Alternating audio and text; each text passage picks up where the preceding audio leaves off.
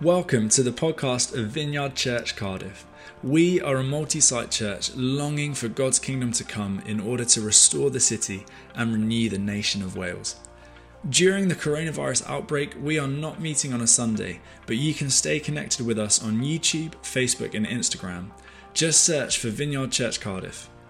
Each Sunday we will be streaming a full-length service and providing resources for the kids, and across the week we're putting up loads of content. You can find out more on our social media or at cardiffvineyard.org/online church.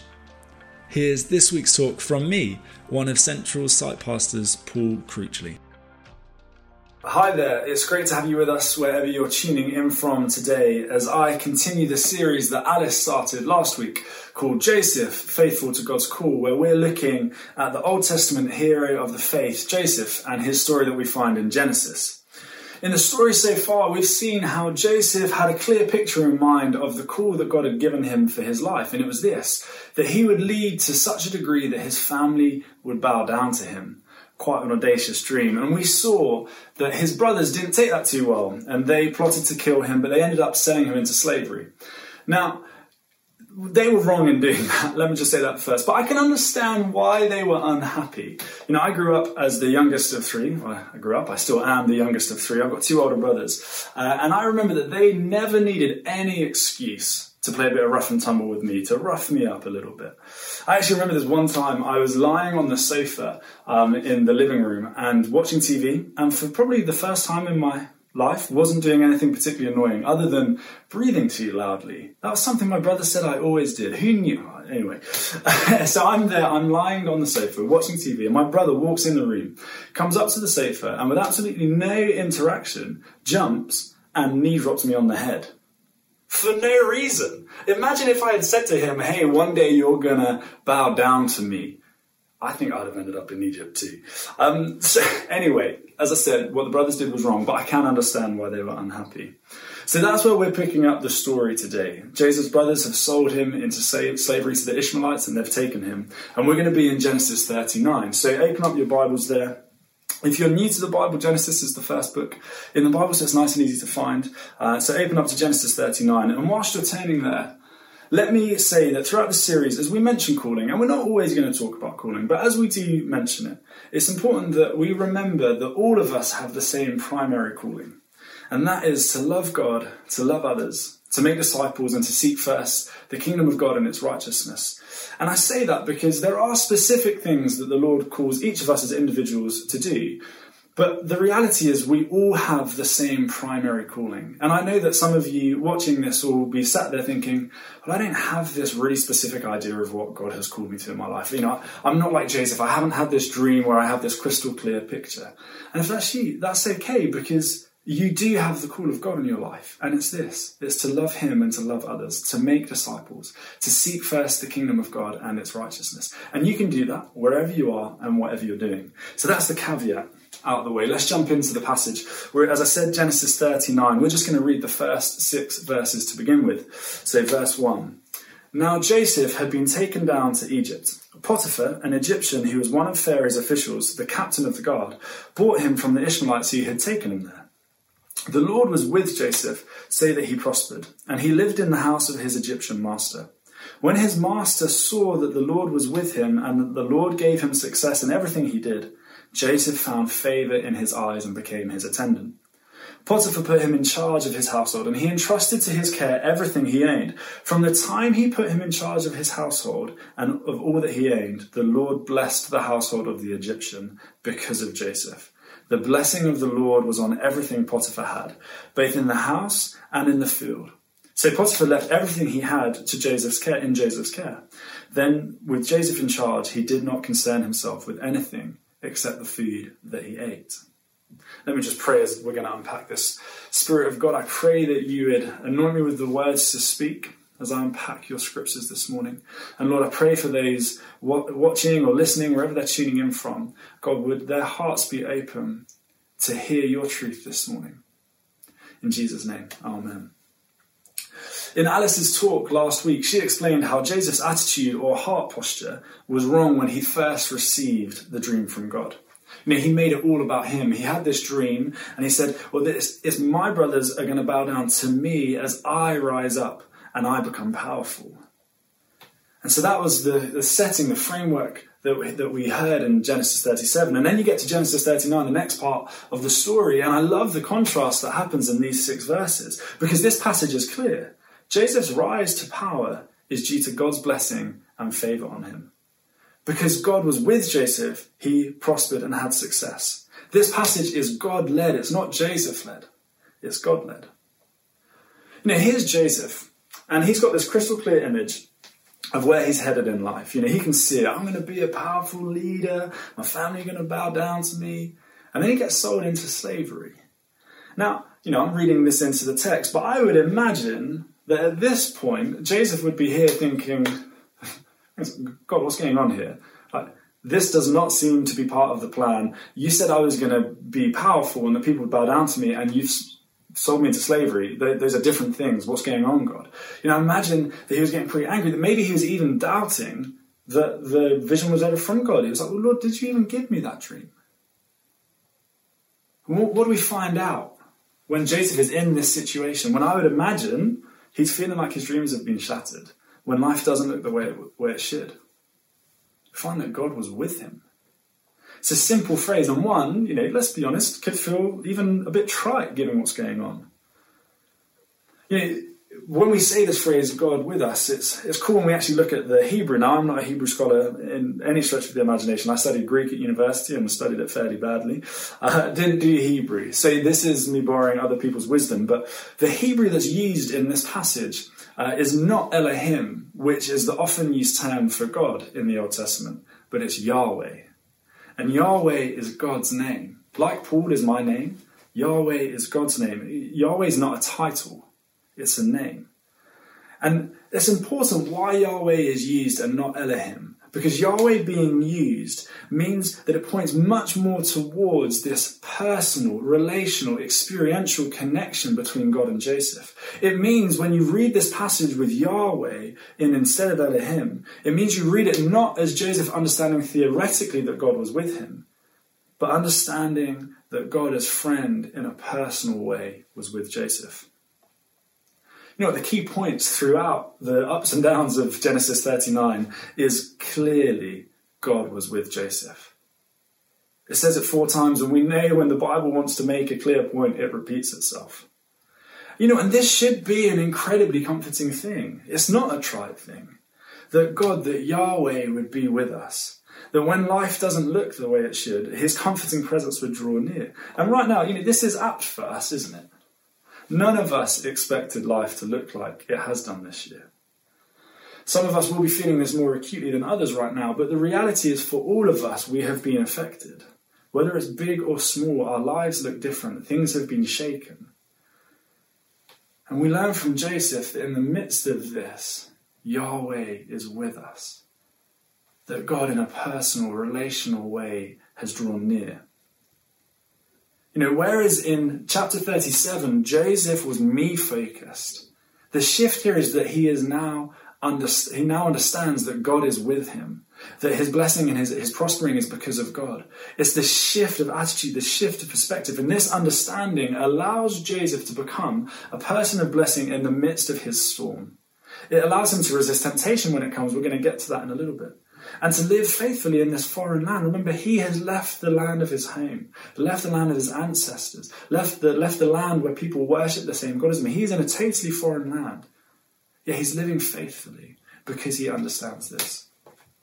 I saw a great example of what I think happened in Joseph's heart when I was watching Michael Maisley's How to Lose a Stone in 21 Days this week. Hear me out. Over the last couple of weeks, there's been a show on Channel 4 with the science journalist Dr. Michael Maisley and his GP wife, Dr. Claire Bailey, where they're using this rapid weight loss diet to try and get 5 volunteers' health back on track post-lockdown.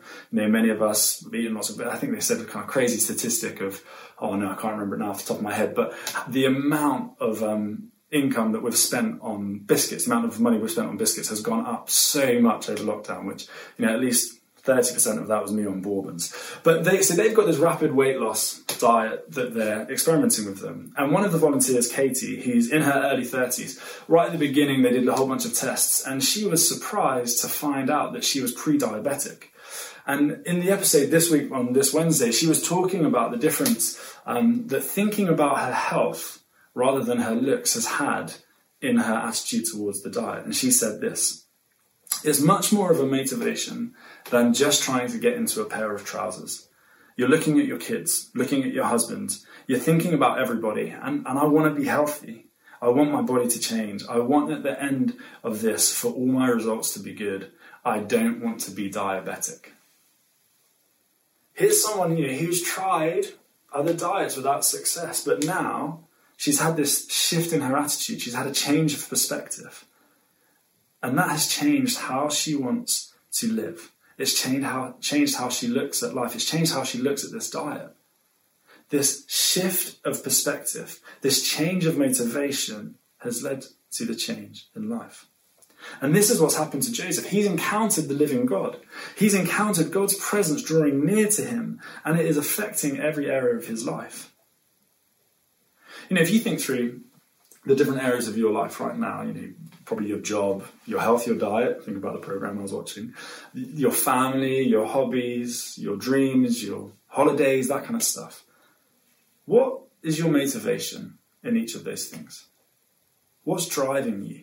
What's the guiding principle by which you make decisions in those areas? And as you begin to think about these things, are they centered on and informed by the truth that God, that Yahweh, is with you? Jumping back into the passage, we learn that Joseph was sold to Potiphar.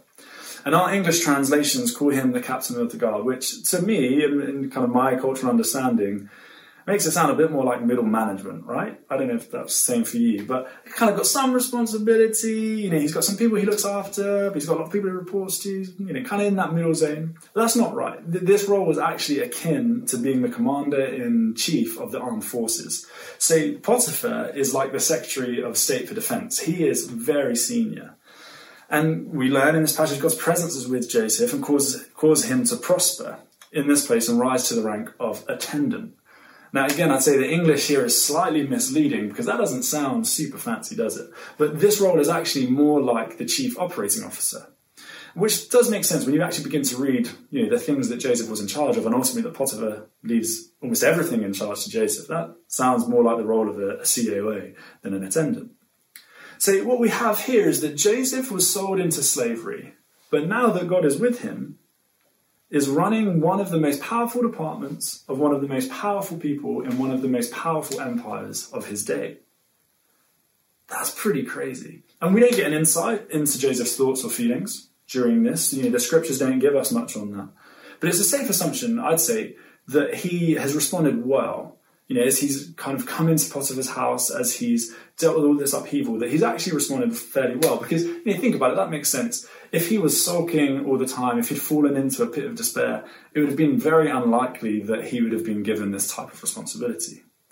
So we don't have much of an indication about how he's responding, but what we do have a really clear picture of is that all of this is because Yahweh was with him. Because God's presence was near to him.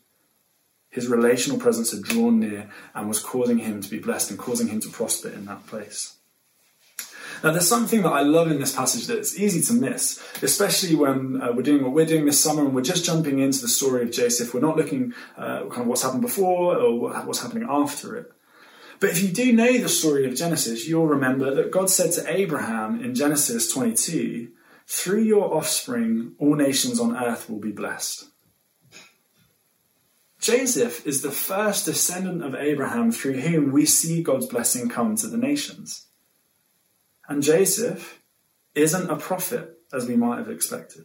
He isn't a priest, as we might expect. God chooses to bless a people in a foreign land who don't acknowledge him as God, effectively through a businessman. Now, hopefully, if you've been part of our church for any length of time, you know that we believe partnering with God and with his kingdom activity as a whole of life, every industry kind of thing. We need people in business, in the arts, in government, in medicine, in law, in care, in hospitality, in education, in all spheres and all sectors, partnering with God so that our nation will be blessed. Like that, we passionately believe that. And I love that right from the start of Scripture, God makes really clear that there isn't this divide between the holy jobs in, what we would call church, and back then they would have called the temple, and the unholy jobs, the jobs out in society that just make things tick over and just how you earn a living. To the Lord, there's no distinction. In God's eyes, every industry can be sacred when we partner with him to bless those around us. But we can fall into that trap, can't we, where we do think, actually, if I want to really use my talents for God, I've got to do it within the church. Now, look, don't get me wrong, we do always have to serve the church. That's a point in Scripture. But it's worth thinking, if you're a musician, maybe the best way for you to worship God isn't for you to join the worship band, but is for you, when we're allowed to again, to go out into the city and play gigs and bless the people of Cardiff.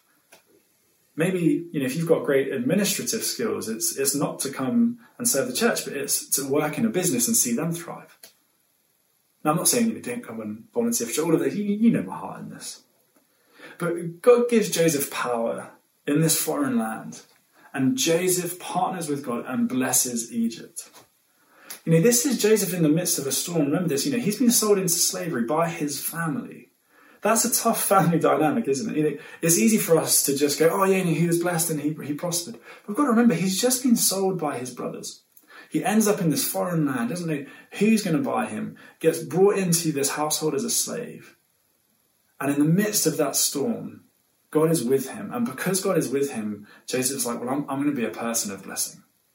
In the midst of this storm, I'm going to choose to bless the people around me. I'm going to choose to bless this household. And then as he gets more responsibilities, he's like, well, I'm going to choose to bless. Now I've got more responsibility. I'm going to bless the city. Now I'm going to bless the nation. He's a person of blessing in the midst of the storm. Many of us are in a storm right now, aren't we? COVID has thrown our lives into the air, into turmoil. Some of us will have had dreams snatched away from us. Some of us will have had, jobs taken away, that kind of thing. Our life is in the air. Whatever storm you're in there, what does it look like for us to be a person of blessing? What does it look like to go, okay, well, actually, Joseph, you knew that God was with you when you were in the midst of your storm. Okay, God, you're with me. How do I be a person of blessing now? Whatever's going on around me. Maybe as you're listening, you're actually thinking, I've got some power in one of those sectors that I listed. Like, I've got some influence in that. I'd love for you to be thinking about, are you using your power to bless? To bring life, to bring restoration? Are you working with integrity, with honour, with grace? Because think about it. Think about the restoration that we would see in the city, in the nation of Wales, if all of the followers of Jesus raise up and with the power that they had been given in all of the industries and all of the sectors they work in, and they chose that I'm going to bless. I'm going to be a person of blessing in this. I'm going to use all of my power and influence to bless those around me. Think about the change that would happen in society. Oh, it's exciting. So, life at this point is starting to look better for Joseph. He's got a position of power. God is with him and his favour is on his work. Now, if you'd like, allow me to hypothesize again and read slightly into the text. I could imagine at this point, Joseph might be kind of thinking, okay, God, I see what you're doing. I didn't know what you were doing at first, but I see you've sold me into slavery to get me here into this household, and now you're giving me power and you're giving me influence. Your favour's upon me. I get that, okay? I don't quite understand where my brothers fit into it, but I see that you're here, Lord. I'm honouring you and you're blessing me. This is great, okay? Maybe this was part of your plan. And he's beginning to feel good about himself and what's going on. And then comes along Potiphar's wife. Let's pick up the story again at the end of verse 6. Now Joseph was well built and handsome. There we go. And after a while, his master's wife took notice of Joseph and said, come to bed with me. Again, our English here is a little bit soft. The Hebrew is actually much more like her demanding sex now, just as bluntly as that. But it says this in verse 8, but he refused. With me in charge, he told her, my master does not concern himself with anything in the house. Everything he aims, he has entrusted to my care. No one is greater in this house than I am. My master has withheld nothing from me except you, because you are his wife. How then could I do such a wicked thing and sin against God? And though she spoke to Joseph day after day, he refused to go to bed with her or even be with her.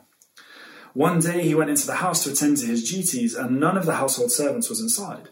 She caught him by his cloak and said, come to bed with me. Again, remember that sex now. But he left his cloak in her hand and ran out of the house. When she saw that he had left his cloak in her hand and had run out of the house, she called her household servants. Look, she said to them, this Hebrew has been brought to us to make sport of us. He came in here to sleep with me, but I screamed. And when he heard me scream for help, he left his cloak beside me and ran out of the house. And then in the next few verses, we read that she waits for Potiphar to come home, and then he throws Joseph in jail with the king's prisoners. Now, much can and has been said about this passage. Whole talks are given on fleeing sexual immorality, which is an important message for us to hear. And, when I was first given this passage to preach on, I actually thought I was going to talk more about that. But I want to focus on how we see this shift in Joseph here and what this shows us for how we're to resist temptation and how we're to be people of blessing in the midst of the storm. Because it's easy to read a passage like this and go, I'd love to be like Joseph. I'd love to have that kind of self-control, that integrity, to just run full pelt away from the temptation that we're facing. But, for any of us, all of us, that have faced temptations of different kinds, we know that when we come face to face with it, it's actually really difficult to run away. So I want to look at why Joseph runs away. I want to look at why Joseph had great self-control, because it's clear he has great self-control. There's no denying that in this moment. But when most people think about self-control, they think it's a matter of the will, and it's the case of looking inside ourselves and suppressing the desire to do something negative. So it's going, I'm going to look inside, say in this example, Joseph, I'm just going to look inside and I'm going to suppress the desire to sleep with Potiphar. But that's not what's happening here. Joseph does have great self-control, but he has it by looking outside of himself, by looking to something greater in order to find the motivation to resist the temptation. He doesn't look inside to suppress his desire for Potiphar's wife. He looks outside to the things that matter so much more to him. He looks to his role and he says, I've been given all of this responsibility. I love my job. I would not want to throw that away for this. I care too much about my job. But then see here, this is the key. Remember, he's in a foreign land here. He's in a place that doesn't acknowledge or worship his God, doesn't follow the same moral laws as he does. Yet he is really clear with Potiphar's wife. He says, I don't want to sin against God. In effect, he's saying, how on earth could I offend the God of my life? The God who has blessed me, who has poured his favor on me. Everything I have here is because of my God and him being with me. This God, he was faithful to my ancestors. He's been faithful to my father, to my father's father. I've heard story after story of my God coming through for people. He has been so close and so present with me through all of my trials. He loves me. Why would I go against his will for my life? You're offering me sex to indulge my desires for a moment, but I have something so much greater. I have Yahweh with me, and I don't want to trade that for a moment of pleasure with you. Joseph resists this temptation because he has reordered his desires. He desires more for intimacy with God than intimacy with Potiphar's wife. In preparing for this talk, I listened to Tim Keller, who's an American pastor, and he talked about how we actually see this idea of outside motivation earlier in Genesis. In Genesis 29, verse 20, Joseph's father, Jacob, he works relentlessly in order to marry Rachel. But it says this brilliant thing. So Jacob served 7 years to get Rachel, but they only seemed like a few days to him because of his love for her. That's some self-control. When you read the story, you see that Jacob was put to work. He's relentless, without rest. I think Jacob would have been like anyone else in that moment. He'd have felt the natural things that we'd have all felt. I want to rest. I want a holiday. I want to go have some fun. I feel self-pity that I've been made to work this much. Anybody would have felt these things. And he would have wanted the things that most people want, but not as much as he wanted Rachel. He had one overmastering desire and love and passion that put all of the others in their proper place. And this is the key. Self-control isn't the will suppressing the desires of the heart. It's the desires of the heart being reordered by an overmastering, passionate, supreme love. It's there being one defining desire that puts every other in its proper place. That was what was happening with Katie on that show, Lose a Stone in 21 Days. There was now a far greater thing in her mind, being alive and healthy for her kids. Did that mean that she no longer desires unhealthy food for her? She loved chocolate bars and biscuits? No, she jokes about it in the episode. She has this whole tray packed full of them at her mum and dad's house. And she's like, oh, I want to eat one so bad. But what happens is there's something else she wants so much more. And that enables her to exercise self-control. And that's what's happening here with Joseph. Yeah, any young guy that has the advances of a woman time and time again is likely to feel tempted. But because Joseph understands the priorities of his desires, he is able to stand against them. We need to understand this important point. For both Joseph and Katie and for all of us, often when we face temptation, what happens in that moment is that our deepest desire is not our strongest desire. For Katie, when she's opening that drawer of chocolate bars, I've been there opening drawers of biscuits and chocolate. The desire in that moment is very strong. And we all know that to be true, don't we? And in that moment, if you're trying to live a healthy life, your deepest desire is to live healthy. But in that moment, your strongest desire is to eat a bourbon. At least that's the case for me. Say a bourbon, more like half a pack. Or a whole pack. Let's not about this. It's not about that. Ultimately, if you look inside and try and suppress your desires, you will succeed for a while, but you won't be able to keep it up. Real self-control doesn't come from the desires of the heart being suppressed by the will, but from all the loves of the heart being reordered by one supreme, overmastering love that puts all the other loves in their place. You need a Rachel. Something that captures your imagination and your heart, a supreme love that puts all of the others in their place. You need a Rachel. That's what Joseph did. Joseph understood that being with God and God being with him meant he had access to something far greater than the world could offer. And because of that, Joseph, out of principle, was thrown in with the criminals. He was thrown in with the transgressors, even though he wasn't one of them. And this is a foreshadowing. Because Jesus was thrown in with the criminals, though he wasn't one. He was numbered with the transgressors, though he wasn't one. But it wasn't out of principle when Jesus did it. Hebrews 12 verse 2 says, for the joy set before him, he endured the cross. Romans 5 verse 8 says, but God demonstrates his own love for us in this: while we were still sinners, Christ died for us. Why did Jesus endure the cross? Why did he give up heaven, right hand at the place of God? Why did he give up all of the majesty of that, come down to earth in the form of a child, live a life, suffer all the temptation, suffer all of the abuse and the beating, and ultimately death on a cross? Why did he not run away when he was tempted to? When we see this in the Garden of Gethsemane, he was tempted to not go through with it. And why did he endure to the end? For us. We're his Rachel. We're the defining desire of his heart that put all of the other desires in their rightful place. When you see that we are the reason he would do it, it changes everything. Tim Keller put it like this: to the degree that you know you are his Rachel, he will become your Rachel. We were the reason, the overmastering, passionate love. When you see that Jesus had that passion for you, you'll begin to have that passion for him. We love because he first loved us, is what it says in 1 John 4:19. It was for us that he endured the cross.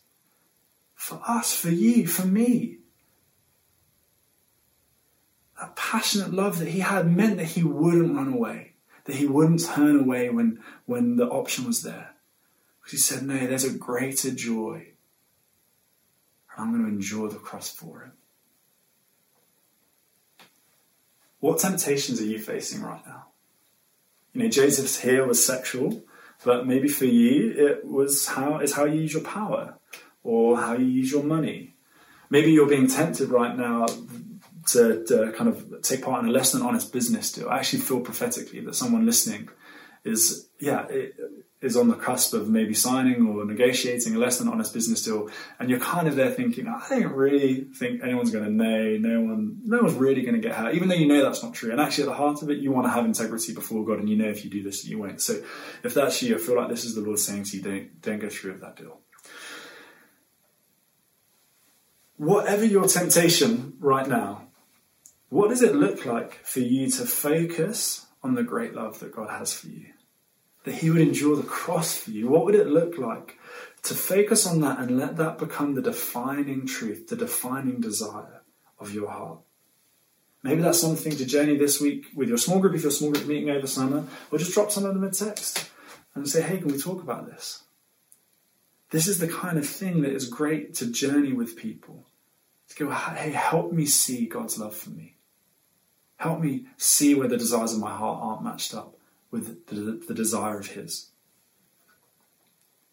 I mean, this is what Joseph understood that allowed him to resist the temptation in this moment. And this is what Joseph understood that allowed him to be a blessing in the midst of a storm.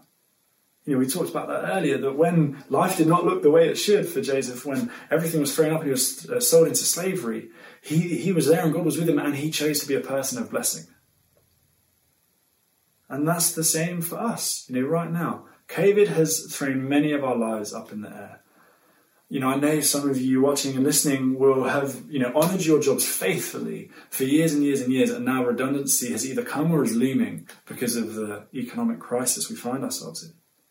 Maybe you're someone, you know, you've been faithful with your money and you've saved and you've been wise, and actually now because of COVID you've lost your job and you're looking at your bank account going, I'm running out of money.